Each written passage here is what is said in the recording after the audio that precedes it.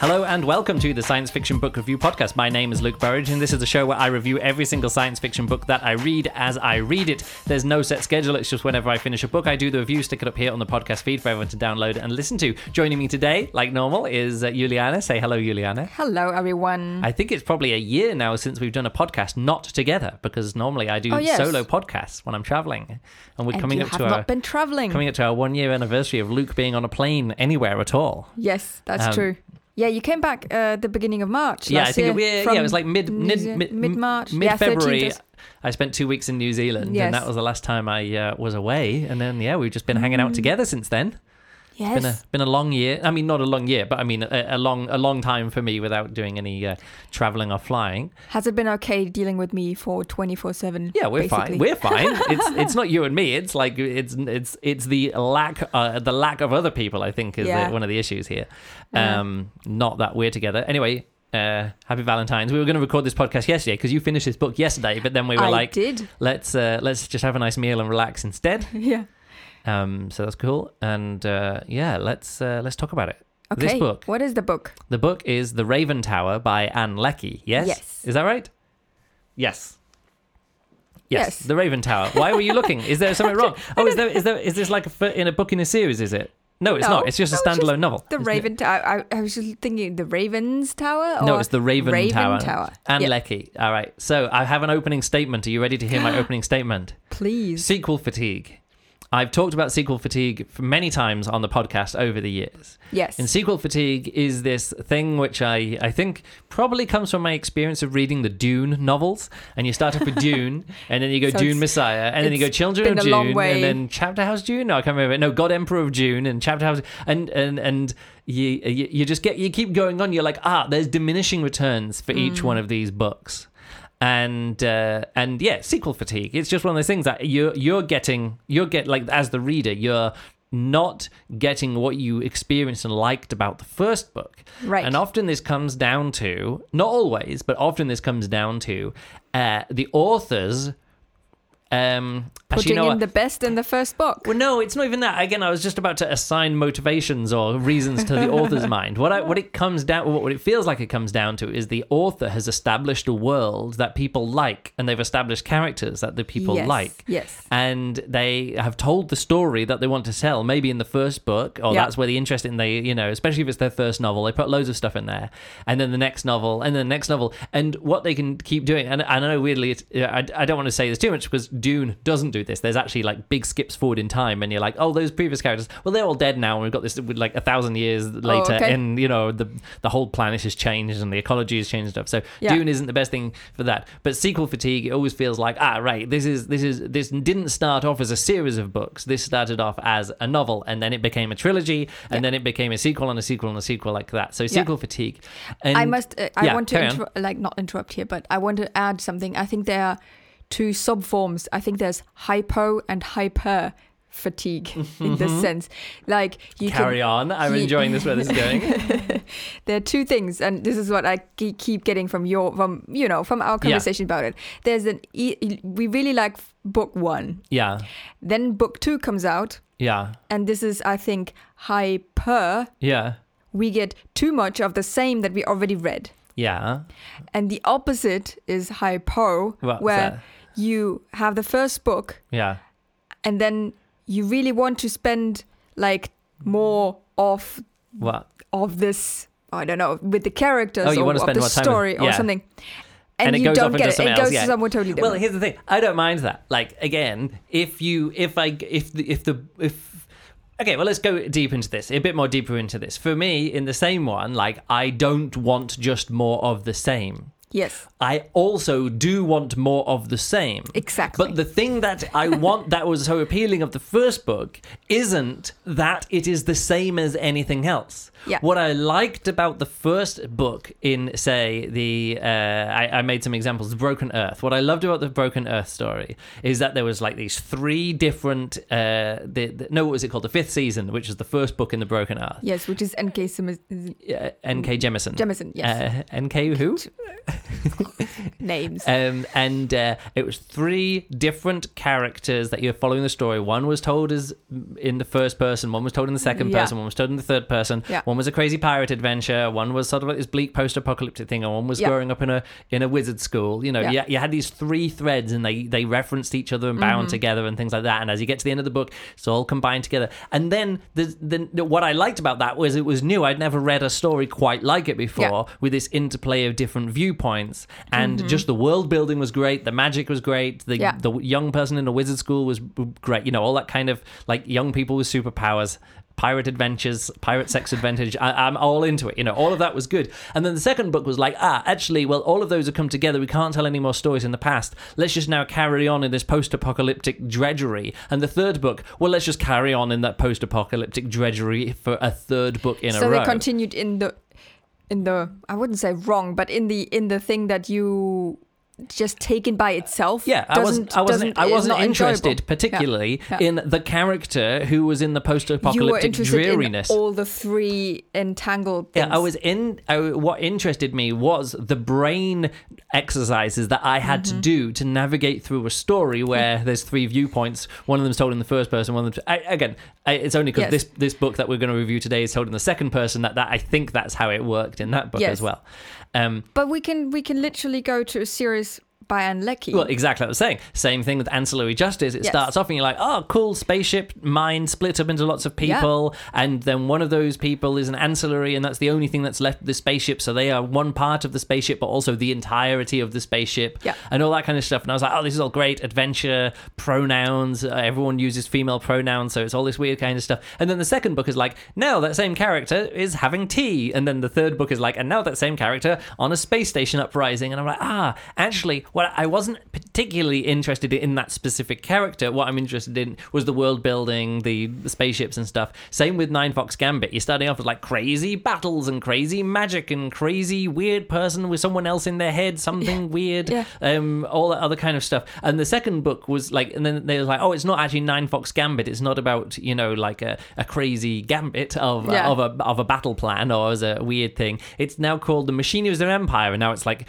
who is on the throne and who is in control. I was like, right, that was actually politics and power. Yeah, and the characters, interesting characters, supported by crazy storytelling and all that kind of stuff. And I made a note here of another one as well. Oh yeah, also Too Like the Lightning by Ada Palmer, which is a book that you bounced off hard. But I was like, this is great, all this crazy stuff in. There's like these. Oh, so it's also a series. Yeah, it's like 4 books, and I read the first 3, and by the time I got to like the end of the third book, I'm like, I just don't care anymore. Yeah. Like it wasn't that sequel fatigue had kicked in. It's like, oh, what I enjoyed about this was there was so many crazy ideas just thrown at me in the first book, and then the second book was like ramped it up, and the third book was like holding pattern more of the same. Yeah. And so what I want from an author is what they gave. I want more of what they gave me in the first book, but what I want them to have given me is crazy brain something, whatever, like that. I want that crazy brain feeling that they're throwing me in the deep end with a book and like, all right, I'm just gonna aim for something crazy here, a bit like the although this wasn't the first book, but it was a standalone novel. It wasn't the first book in a series,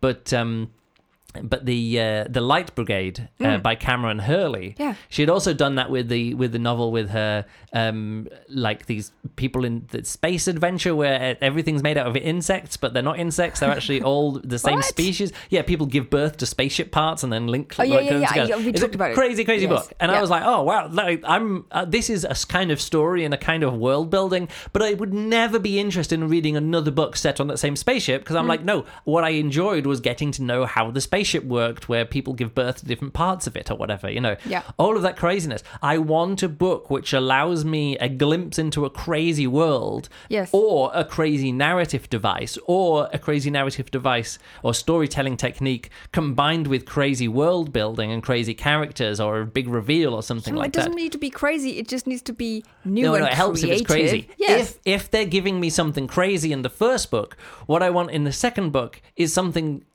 equally as as crazy, but so often that they've shot the crazy load in the first book, and if they try and add another layer of crazy onto the same world building, you're like, oh no, the first book made sense. The logic of the world building was revealed with the twist or the reveal in the the story twist, or where the final reveal of that. And if you then go, oh, and it turns out behind that conspiracy was this even broader conspiracy, and you're like, no, that actually diminishes the first conspiracy, because it shows that they weren't all in control, and it's sort of like, oh, so that person wasn't the main bad guy that defeated. There was actually other stuff going on there. Any reveal in the second story, which is as crazy as the first, or anything that develops in the second one, has to be like reveal more foundations that were there in the first book that make more sense of this. And I think that's why I really enjoyed the Salvation sequence, the Salvation trilogy by Peter F. Hamilton. And the reason I like that, because he was hinting at future reveals that were going to take place in the second and third books. And when they got there, you're like, yes, that's paid off something that's been all the way through. It felt like a cohesive trilogy. It didn't feel like, oh, I start a first novel and then it's the demand is really high, or people are praising it really well. So I'm just going to Hugo Award. Let's churn out another one. Let's put in something else in the same thing that people want. But sometimes, you know what? Sometimes you just want a novel, which you enjoy as a novel. Yeah. Or if there's another novel, and this is what Ian and Banks did so well in the Culture series, is like, here's a novel in the Culture, something special circumstances, go here, contact, whatever, and then like next story, all right, absolutely 200 years later in a different part of the solar system with different aliens with different part, and there's still that framework of world building when you explore out in a different direction. And he had a great role there by not being attached to any character. It was more like, and now we're going to explore life and death and the afterlife over the course of 3 novels with 3 different sets of characters and going in 3 different directions. I love it. That's exactly, I'll eat that kind of stuff up. Or here's now 2 different stories told from the point of view of the other side of the thing. Or there's a story from the point of view of the enemies of the culture. That's a great way of doing it. I think so often it feels like authors are less staying on the path that they were on, but then they get influenced by the outside, and I think they know. Well, here's the thing: they fall in love with the characters. They think people. I think N.K. Jemisin thinks that I liked the world building of 1/3 of the Broken Earth trilogy. Maybe she did. She did as well, maybe. Here's the thing. I enjoyed the combination of 3 different world buildings in there. The one which is the Wizard School, the one which is the Pirate Sex Adventures, and the other one which is the post-apocalyptic. But that is really difficult to continue. It's very difficult to continue, and you can't continue that. I mean, it could be continued, but either then it'll just be a replay of those 3 settings, or you're going to continue it and push it in a different direction. She was massively critically and commercially successful by doing what she did. It doesn't suit me. Here's the thing. Let's talk now about Ann Leckie. I look back through here now. I go to episode lists on sfbrp.com. Click on episode lists. You can see what I rated every single book. We're up to episode 446, I think, at the moment. You just need to look over and you will see what episode. No, because I already sorted that. I sorted it, so the top number's not at the top here. Okay. Ann Leckie, I gave Ancillary Justice, number 1, I gave it 3.5 stars. Pretty good. Number 2, 3.5 stars. Number 3, 4 stars. So that's interestingly that I actually gave the third book a higher rating. But there, I think, if I remember, I always, like, in the third book of a trilogy, I'll always kind of like, that's influenced by how it pays off the entire series, and then she did Provenance, which I gave 1 star, because Provenance is one of the most disappointing, biggest piles of garbage, because I'm like, wow, you had this. It's like what I was saying before, a trunk novel. Do you have a trunk novel? Like a novel which you, like, after you get famous as you got a novel which you worked on, like, before you have it in the big hit, like, in the drawer somewhere, and you get it out and you go, I wrote this when I was 17 years old. Is like, is it more than 70,000 words long? You're like, yes. It's like, great, we will buy it. Do you want to do editing on it? I don't really have time. Okay, don't worry, I'm not going to edit it. Out it goes, and you get Provenance or whatever. Fucking shit book, garbage book, 1 star. Good job nobody's listening to this. Why? You're saying all that. What? Sometimes authors. The stuff that you put in your drawer is good. This podcast is not for good. authors. This podcast is not for publishers. This podcast is not for people who want to become writers themselves. This is a science fiction book review podcast. I'm reviewing and this is all based on my own subjective opinion of books. Anyway, Ann Leckie, you were like, hey, new novel came out by her. Was it recommended to you? I can't remember. Yes, I saw it somewhere mentioned on the Goodreads episode. No, not episode feedback. On the books book recommendation thread. Yeah, it was mentioned there somehow. Oh, cool. That's good. And Lucky, standalone fantasy novel by someone whose early trilogy I gave high marks to. 3.5 to 4 stars. Good. Above average. Luke enjoys it. 4 stars is a good recommendation, is what I'd say here. And I picked it up. I looked it up first. Yeah, this is your choice. It's not like I'm very much interested in fantasy novels in general. I don't read that many fantasy novels because often it's just a bit like, magic, magic explains everything. But this sounded interesting. Also, it got mentioned that part of this book is written in second person. No, all of the book is written in second person. Oh, no, yes, you're right. All of the book is written from one point of view. Yes. Half of the book is written in second person. Yes, you're right. I was very inclined because I kind of enjoyed these writing exercises. Yes. And the reading experience. Let me just interrupt to say, this felt very much like a writing exercise or a writing experiment. It's like, can I do a whole novel where half of it is in second person? And I'm like, good attempt. I'm not sure if I really appreciate the attempt because what it was doing was something interesting narratively. Because it was like an outside observer second person, not an internal. The external observer was never inside the brain of the person. Often when it's things that are told in second person, it's like you're doing this with an omniscient viewpoint. Yes. But what? I want to put in here a big but because in lots of like there are things here. Yeah. We have here gods and magic and all this kind of stuff. The whole was it omniscient or not? No, that's the thing. It's exactly. It isn't omniscient. So it would say you had a look on your face, which I didn't. Me as the omniscient. I can see everything, but I don't know everything. What's that? Whatever word I'm saying is that this person can observe, or this entity can observe everything that's happening around, but doesn't know everything that's happening. But also, I think there's a third level. Yeah, it can project stuff that is going to happen. But it doesn't particularly know how people are going to get there. Yeah, exactly, yeah. So what I'm saying is that in this case, it was an interesting use of second-person narrative, where it was saying, you had a weird look on your face, and I didn't understand what that weird look was, which I thought was very interesting. However, I did feel it was quite distancing, because often, I'm like, well, what are they thinking? And they're like, I'm the outside observer, I don't know what they're thinking. I'm like, but I'm used to novels where you either told from the first person and someone is telling you what they're thinking, maybe true or not, maybe reliable or unreliable, or it's a third person omniscient where you can peer inside their brain and say, he thought this, he thought that, or something like. And in this case, it was like you're thinking something. I'm not quite sure. But to me, this made this so nice. I really enjoyed that because they only observed and thought now you're looking weird. I don't quite know why. I'm like, I enjoyed it as a writing exercise, but it actually made it more difficult for me to get to know our main character, or one of our two main characters. Yes, I think that was the whole point of it. Yes, we never got a good look inside his head.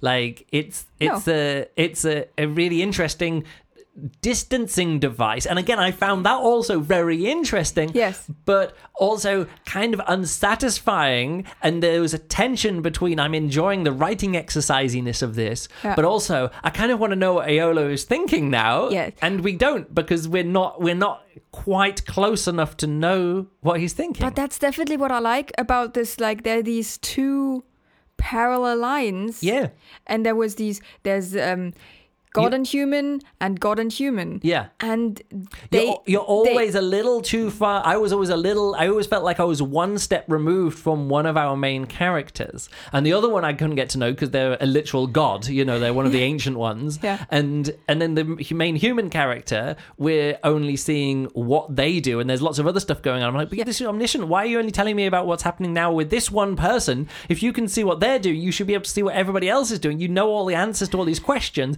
Just tell me it. And it's like, oh no, but I'm only telling you what you're knowing. So it felt like there was 3 or 4 layers between me, the narrator, and the narrator, who knew exactly what was going on because they're omnivisual. No, I keep saying omniscient, but I think omniscient. What is it?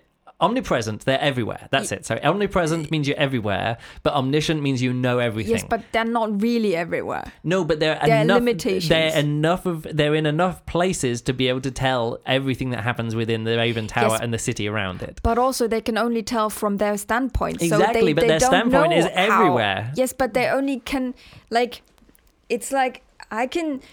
Sure, if there's a cat, I can see what the cat is doing. I can see it climbing up the stuff. Yeah. I have no idea what's going on in the head of a cat. Yes, I know. And as a reader, I sometimes wanted to be a little bit close to what was going on inside the head of some of the characters. Yes, that's all I'm saying. It was it was an interesting and intriguing and entertaining yet frustrating reading experience to read a novel at this second-person, non-omniscient viewpoint. That's what I'm saying. To me, we have to move on. We can't do another 10 minutes about this. Yes. All right, go. But I just want to bring across that I really think that this narrative style really got across all the atmosphere, all the things that the author wanted to tell us about. Yes. Everything. And some of that was frustrating. I agree. Sure. I agree with you. To me, it was.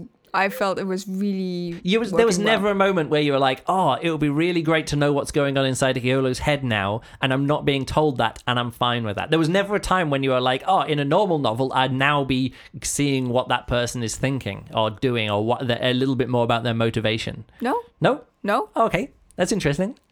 You never had that experience throughout the whole book? No. Oh, I had it at numerous points. Okay. And that's what hit me a bit. Of course, I wanted to know more. Yeah.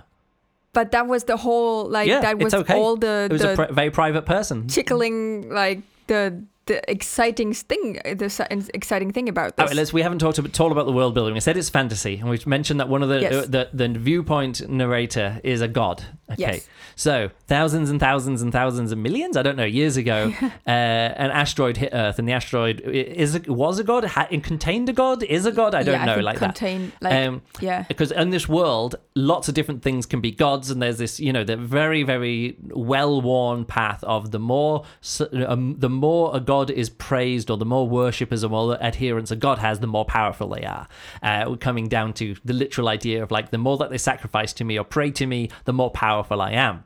But also the different categories of gods. Yeah, so different categories of gods. You can't do that to a certain...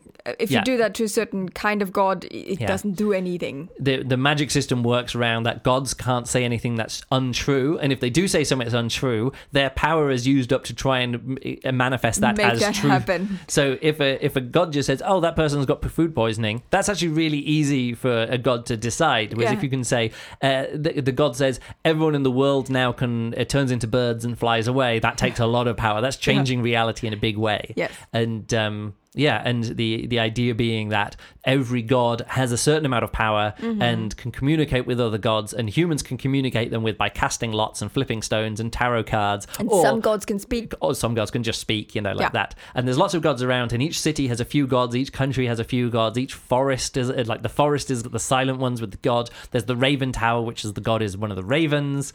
You've got the dog in the other city, in the enemy city. And so there's this whole... And you got, the most important you didn't mention, the myriad. Oh yeah, the myriad is a flock of a swarm of mosquitoes. Swarm of mosquitoes. I like that so much. So one of the main. So the backstory is told in these alternating chapters between current story with Iolo, who's the main human character, and then the god goes through time to kind of say, what they've been doing for the past millions years, then the past few thousand years, then the past few hundred years, then the past few dozen years, and then up until the last few years. These different stories you kind of filled in throughout the book, and the god's story is revealed throughout, and who the god is, or where the god is, and what the god is doing, and how the god can see inside the Raven Tower, and all that kind of stuff, and the full backstory there. Oh, I just knocked my microphone stand. And so that's the setup. And meanwhile, the god in the Raven Tower, the Raven god, requires a human sacrifice every time the current Raven dies. The human sacrifice is the leader of the city where the Raven Tower is, and that's kind of you get to be the leader for as long as a raven lives. And ravens live quite a long time, 40, 50 years. I never actually looked up how long ravens lived. And they're called the raven's lease. Yeah, the lease. And now I was wondering, does that have a connection, the word and Like, yeah, if you lease a home, we lease a car. No, we actually bought the car. Yeah, we leased a car. We leased a car, and then a lease is something that you pay to use, and then at the end you don't even own it. You have to give it back. Yes. So the Raven's lease. So you're leasing your life. Yeah, well, I think the Raven is leasing the use of a human as their spokesperson and as their puppet, or as their person that is going to be doing it. Representative. And at the end of the period of lease, the lease is paid off with a human sacrifice, and then they name their heir before they die. They kill themselves, and then the next heir or the next person becomes the next Raven's lease. Yes. And the book starts off with Aeolo, who is the manservant accompanying, what do they call her? The assistant, personal assistant to the prince, who's out in the field, and he's like, the lease's heir. Yeah, the lease's heir. Yeah, the lease's heir. They're like, the Raven died. You've got to get home and take over from your father. He's literally on the battlefield, doing important battlefield things. So he goes back home, and the story is when he gets there, the evil uncle has taken over instead. And they're like, oh yeah, your father just disappeared. It's like, no, our father's not going to disappear. He should kill himself. That's the best thing. And so the rest of the story is played out from Aeolo's point of view, but not from Aeolo's point of view, from the god's point of view, looking at Aeolo, following Aeolo and his story as he does lots of investigating and trying to work out what's happening, and his master sits around and tries to work out what's going on, is all whiny. And Aeolo is a bit whiny as well, and he goes up with lots of other whiny people trying to work it out, and lots of very incompetent politicians, and then also investigating how the gods work and what the god is and where the Ravens got to and where the Silent Ones got to. All these... Yeah. And that's the story, really. It plays out. I don't need to say anything more about that. Did you enjoy the story? I did. I thought, first of all, it was entertaining. Yeah. And I think that is always a very important factor in the book. And I was entertained. I was entertained by the story. Sometimes it was a bit too much, there was a map at the beginning of the book. And I'm really? I don't have a map. I listen to the audiobook. There's not going to be a map description at the beginning. So there was a map, and that was important for me. Because it's one of those times again where you have two cities that are divided by a bit of water, and the bit of water is where it gets closer. It's a bit like Gibraltar, and straight. I always thought of it as like Dover and Calais, kind of those two, maybe closer together than that, but similar. A bit like that. Yeah, and there's a shoulder sea, and you have to get through the strait there. And the cities, one is called Vastai, and the other that's where most of the action happens. And the other is called Ardvaskia.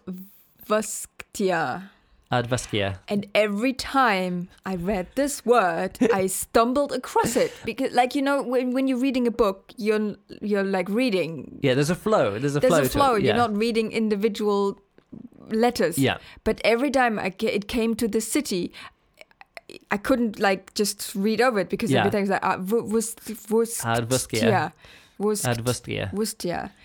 It was never a smooth reading. It didn't work for me. Okay, but aside from that one name, the story, you're into it. Yes, I did.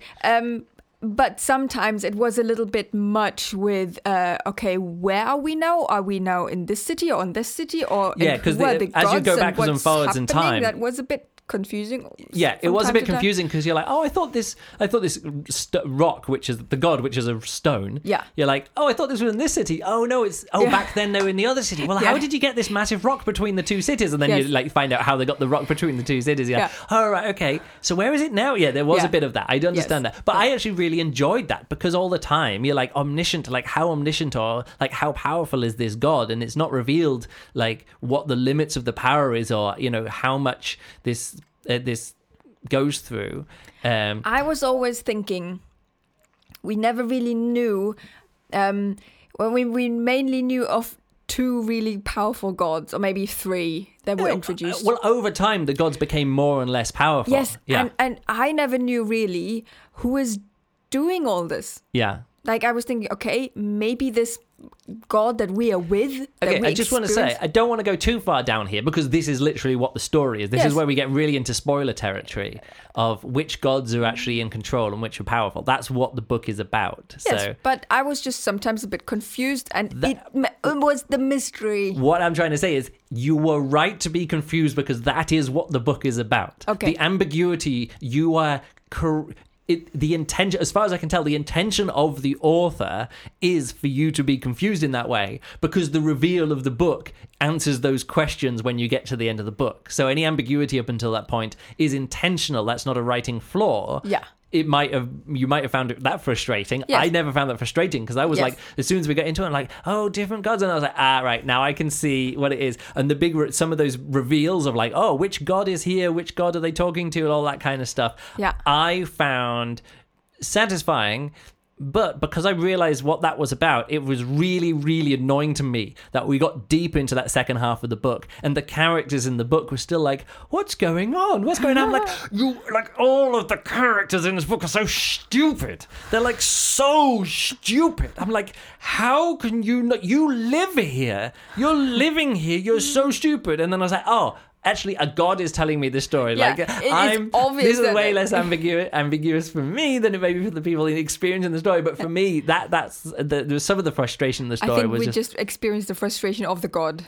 Well, I don't know. But again, I never saw inside the minds of any of these human characters, and there was these whole things about characters having conversations with each other. I'm like, him, he's the traitor. This is the what? Just him. Like, why are you all listening to? Why aren't you believing him? He's obviously lying. Like, this person is lying to you right now. Just call him on his bluff. Call him on his bluff. And then like 8 pages later, the main characters are like, I think we should call this person on his bluff. So I'm like, yeah. And I'm like throwing my hands up going, finally, thank you. Oh my goodness. But again, it's difficult for me to like know. Again, is that a frustration for me as a reader? Is it like a miscalibrated story? It's not that I didn't enjoy it, but it was like, for me, there were some things in this book where I'm like, I got to it, I'm like, oh, that's interesting. But a lot of it was like, yeah, right, finally, thanks for finally telling me what you've been hinting at. On a ride, and it goes up and down, like, again, and crazy, and there was plenty in this book which I enjoyed and was clever enough to satisfy me intellectually. Yes, but the people in this book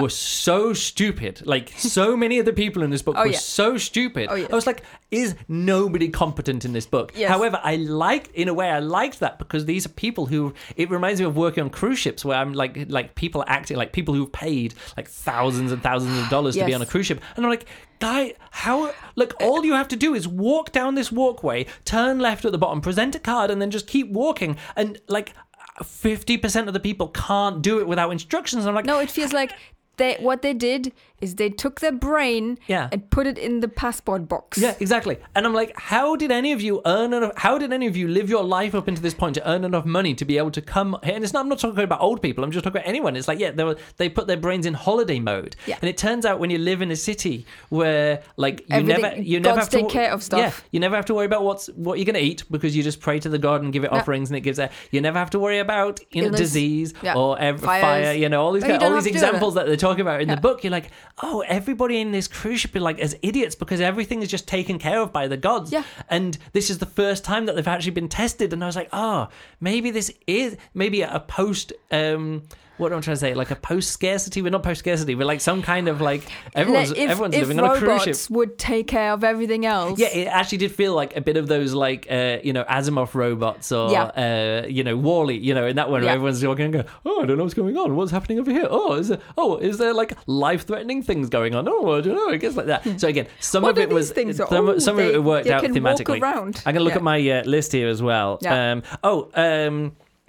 I made a note, and I talked about this right at the start, because right at the start of the novel, I'd got like 4 chapters in. It was all, or 3 chapters in, or whatever. Yeah. It was all being told in first person. I said to you, I fell asleep listening to the book. Yeah. And then when I was kind of in my dreams about the book, I carried on with the story, but just kind of made it up as I went along. Yeah. And what had happened was they turned into like a Dungeons and Dragons role-playing game kind of thing. And the book was the game master or dungeon master. Yeah. And the second person narrative is actually what happens when you're DMing. You know, like I say, you walk into a room, you do this, you do that, you see this chest, on the there's left, this here, this is to the what north. do you do? Yes. And you say, oh, I'm going to do this. And it's sort of like, okay, you pull out your sword, you hit the tree with the sword or whatever it's going to be. I poke the tree with the sword. I poke the magic tree.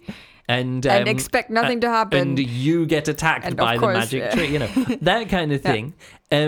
And so that happened to me. And then when I kind of slept on that, thought about it, woke up the next day. And then that was in my head. That was the story that was in my head. And I said to you, I'm like, I'm really confused because I think the main reveal in this book is that it's actually all just a big Dungeons and Dragons game, role-playing game. And that you, as the dungeon master, are the god. The god in the book is the dungeon. Of course, this is not what it went. But it made so much sense to me that at the end of the story, the big reveal was that it's actually all the author of the book is the dungeon master, and Aolo is a player character of somebody else, and nothing to do with that. But I made a note of that just because it was quite an interesting in other words experience. Paraphrasing this is a good book to get fun dreams out of, that you can just like read, and then your brain goes on an exploration. Maybe not specifically this book. It just happened to me, and I thought I made it because that was the second person narrative. I made another note, which was another thing that I mentioned to you. These are notes that I made that I mentioned to you as I went through. I said there's a massive Hobbit reference coming up. Did you get the Hobbit reference in the book? I don't think so. Okay, so what happens is, anyone listening to this will find this interesting. Someone is in a dark cavern, like really, really dark, and they fall over on the ground. Oh, it's when they, yes. And they're like, there's this thing on the ground. Yeah. And they're like, well, let me just grab that. I don't know what it is. I'm just grabbing it. And then they kind of roll off to the side, and someone else comes down. They're like, they didn't see me. And they didn't even show. They came past with a torch, and I must have just been slightly in the... I must have been in a really good place. I must have been in a really good place, just that. And then they went past, and they're like, they didn't see me on the way out either. And then I walk out. But here's the thing. I picked up the Hobbit reference the moment he fell on the floor, scrambled around, noticed something on his hand, and gripped it in his hand. I'm like, are they just doing the Hobbit? I literally, like, almost out loud, I paused it and was like, are we doing the Hobbit? And then that next section plays and someone walks past and doesn't see them. And I was like, we're just doing the Hobbit. But it was like, it was that moment where it was such a clear reference, sort of like, put your hand down. Oh, there's some weird lump on the ground. I'll just grab that. Hold on to it for no reason. Like, narratively, this is exactly the Hobbit. And then, of course, somebody has an invisibility cloak. No, an invisibility ring, whatever it is. Amulet. These are the God-spoken items, where you get these apocryphal stories. A story I've heard, this is how the gods always tell stories, because if they tell a story which is lies, then they have to make it happen. They have to expend their power to make sure that story has happened in the past or something. I'm not quite sure. Know. So they will say, here's a story that I heard, and then they tell the real story as though it's fiction, because then if they make any mistakes with memory or anything like that, they don't have to do it. Here's a story that I heard. So these God-spoken items with these magic items, and they're all lucky rabbit foots or whatever it is. No, monkey's paws, whatever it is. Like, you ask for something like, oh, this is a great thing. You can throw the spear. What is the story? You throw the spear, and once every day, it always lands on target, a deadly on target. Yeah. And they're like, oh, can I have that spear back? And they're like, oh, here you go. And you're like, come on. The gods can't. But this is one of the main ways of god loss in the world. Like, these gods die over time due to going, I'm going to make a magic object. And then that comes back and bites them in the ass and stuff like that. So this magic amulet. They were just wrong decisions as the god themselves. They make two deadly weapons that backfire on them and stuff, or they catch themselves in logical traps and have to expend all their energy, like getting themselves out of, like, can a god create a stone can an omnipotent god create a stone too heavy for the god to lift itself? Something like that.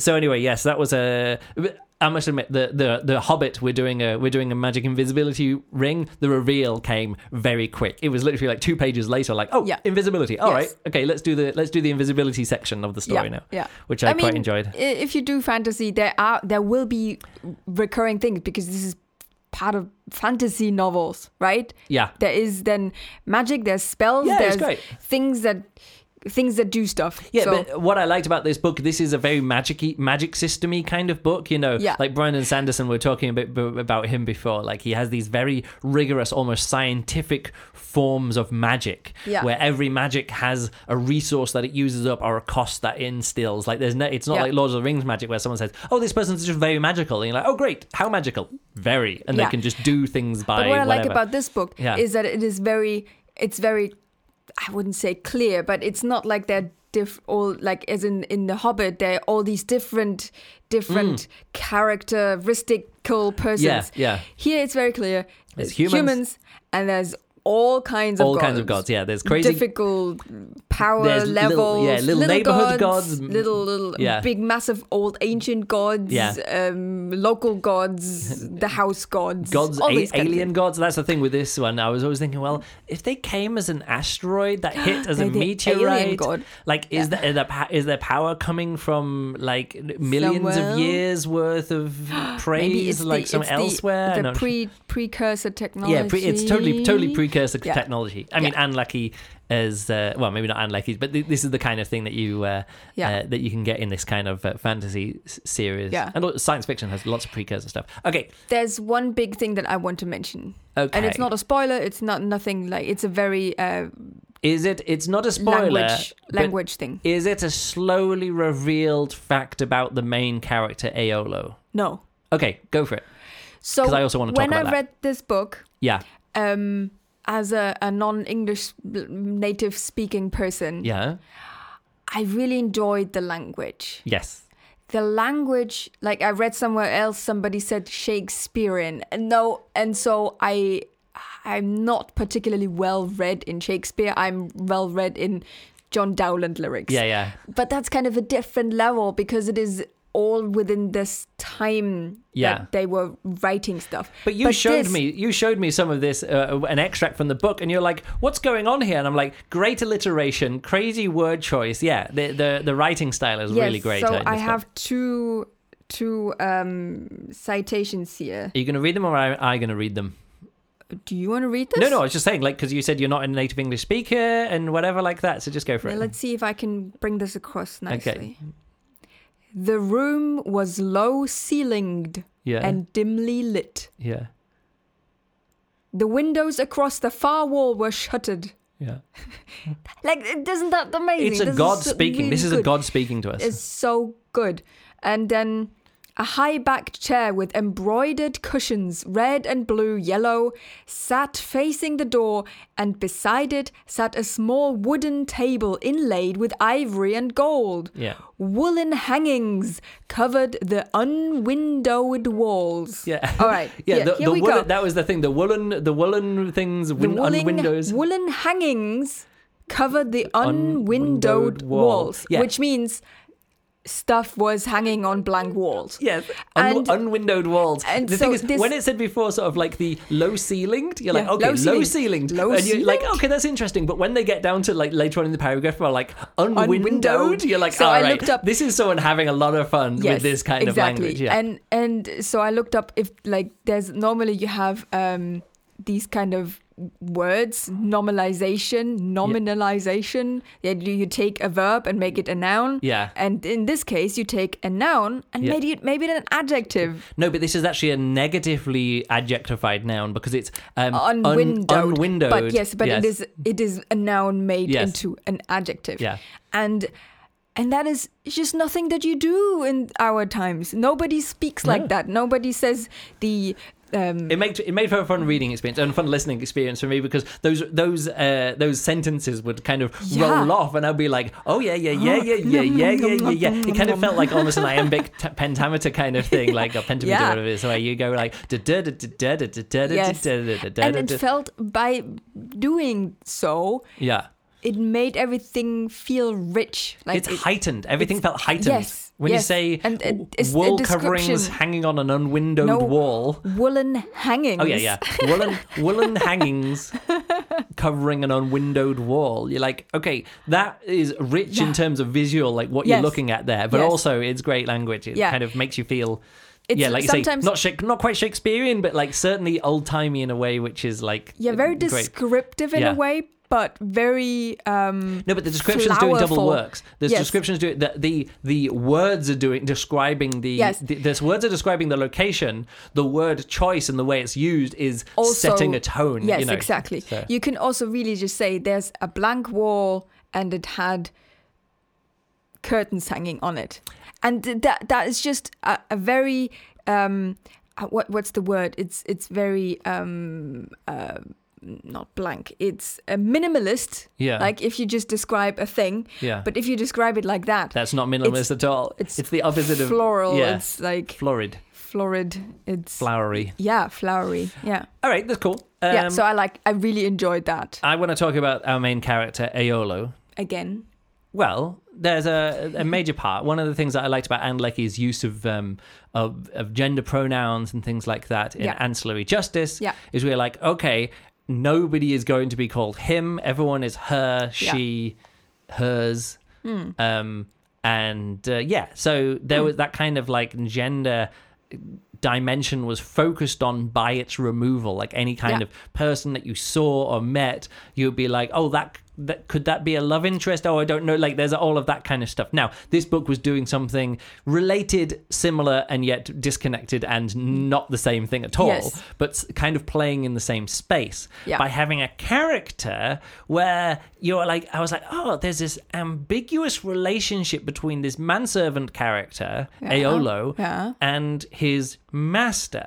And then the nominal love interest, or sort of like the person who's meant to be courting that person, courting the Lisa's heir, Mawat, yes. And then his maybe love interest, they have a conversation and she's sort of like, oh, maybe you're the kind of person that he likes. And they're like, oh, are you jealous of me? And I'm like, is this kind of like is Mawat bisexual, or is this other person? And it's slowly revealed that the main character is trans. It's a biologically female woman passing as a male.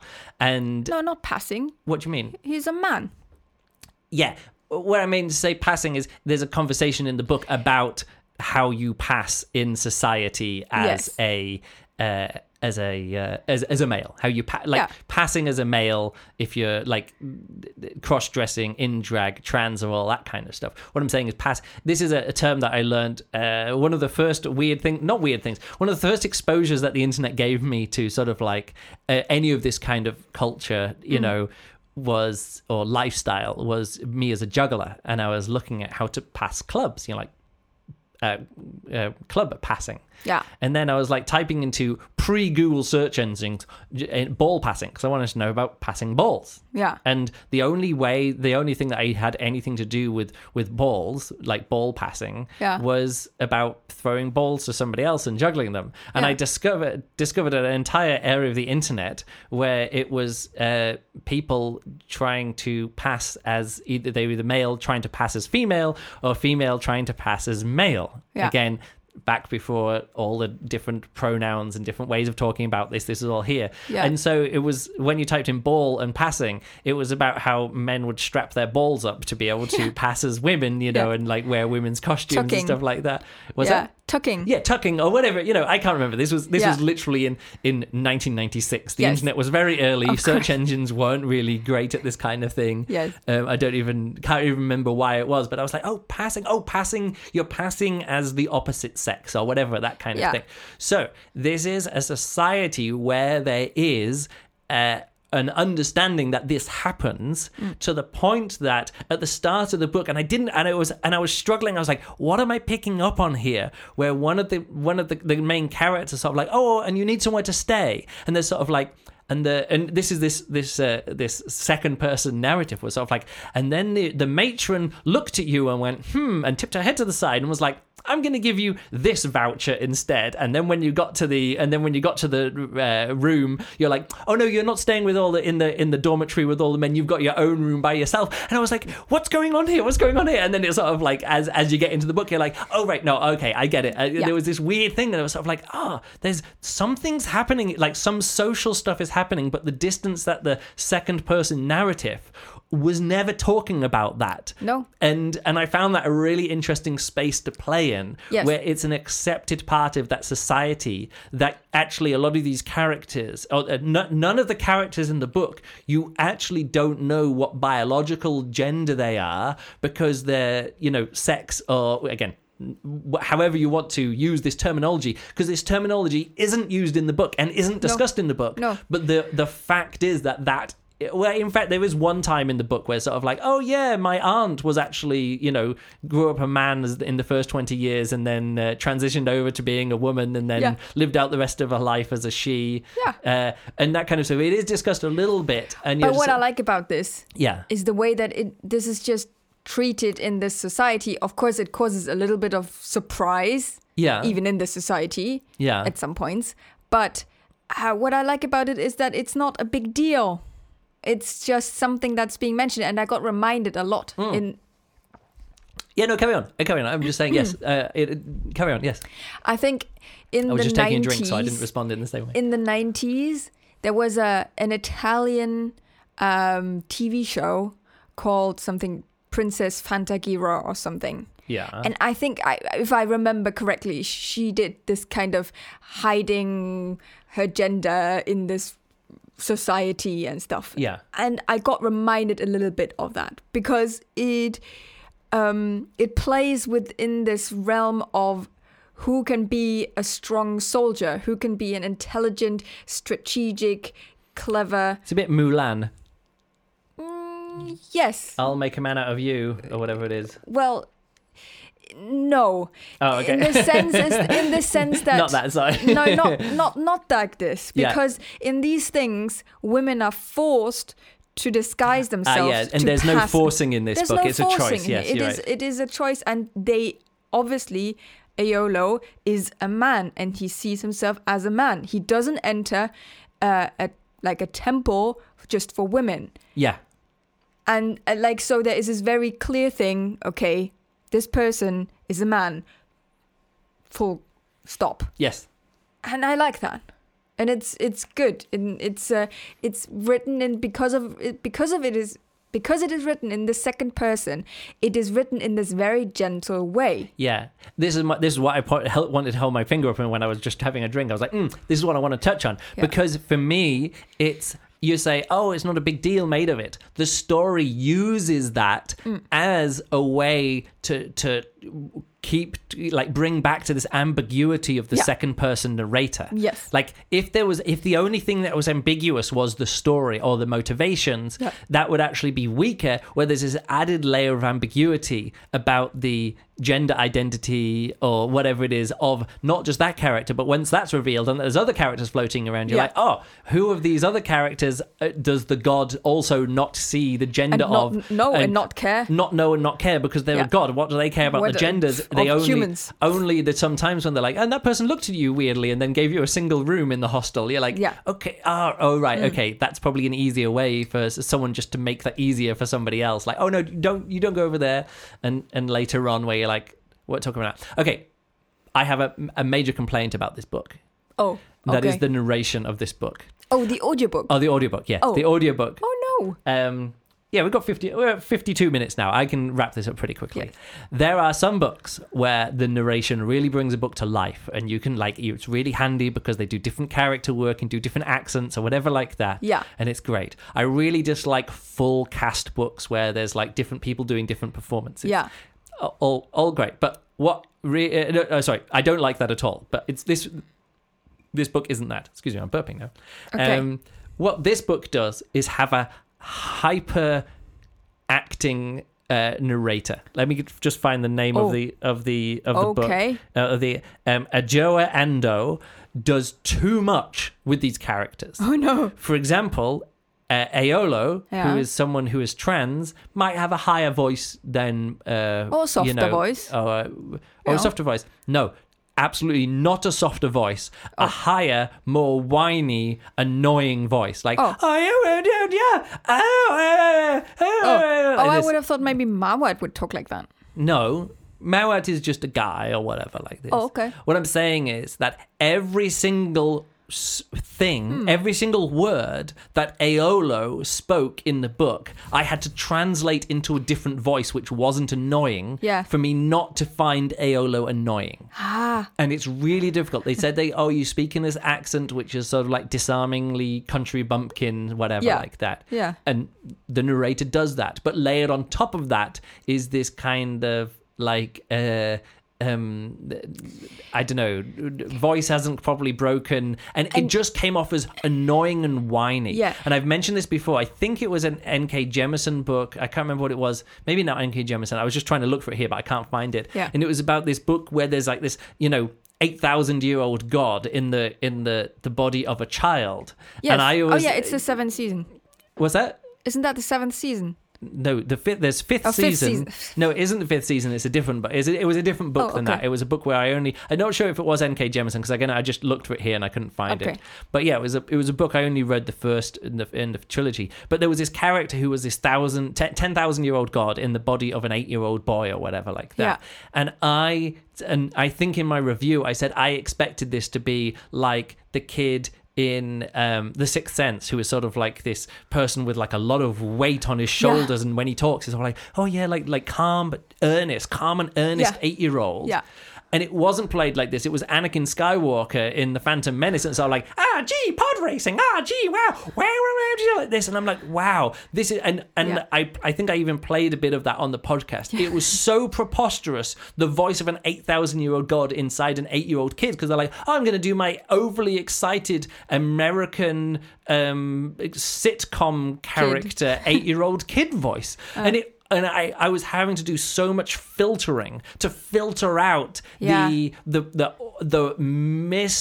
in my head, miscast or misattempted accent and performance of a main character in a book. Yeah. And despite that, I enjoyed this book, but it was a constant sort of aggravation for me that like literally totally one of the two main characters and I think had a voice which was annoying. It felt intentionally like bludgeoning me over the head of the fact that this person's voice probably wasn't just a young like man's voice. It was a trans man's voice. I don't know. Even I always I read the book. Yeah. And for me, it was always like a gentle, really calm this was thinking, the whatever. Opposite of gentle. And I in this kind of case, I think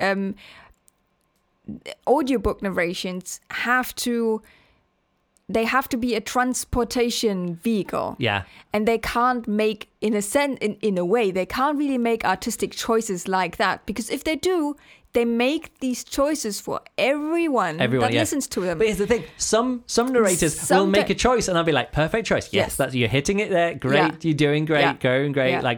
And rather have it just a little bit less and more like just plain talking. I don't want it to be a completely plain reading, because then you have the issue of Will Wheaton reading John Scalzi books, which makes me want to punch myself in the face because it's just so plain, like no voices, no characters, no nothing. Two people can be having a long conversation and you're just in this who is now talking? Ambiguous world, but you have to wait to the end and said John something said Phil something said Sally, and you're like, wow, Sally, I thought that was John speaking for the entire length of the sentence until we got to the end, and then they found out that it was Sally saying and not Tom or whatever. Yeah. So there's a level to hit, and unfortunately this wasn't a good match. Most of the book was great, except for unfortunately the voice of the main character.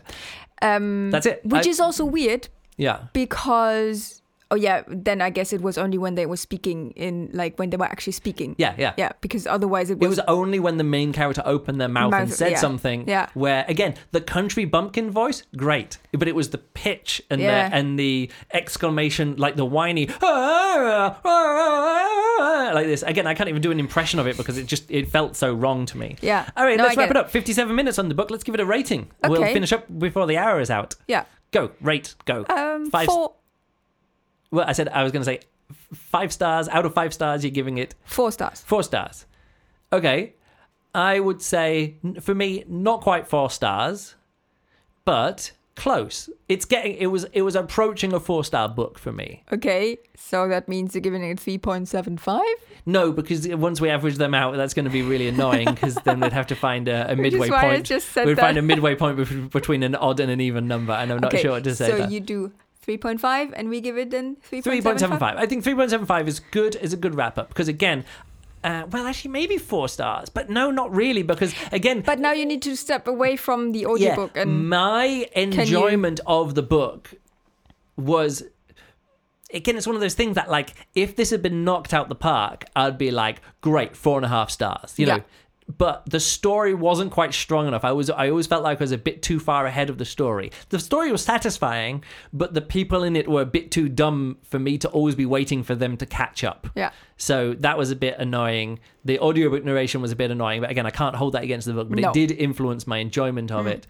And and just I enjoyed the attempt at the experimentalness with these different issues that we're talking about with the trans character, main character, the ambiguous second person narration and all the stuff that involved in that. I enjoyed somebody attempting all of that maybe a bit more than I enjoyed the execution of it.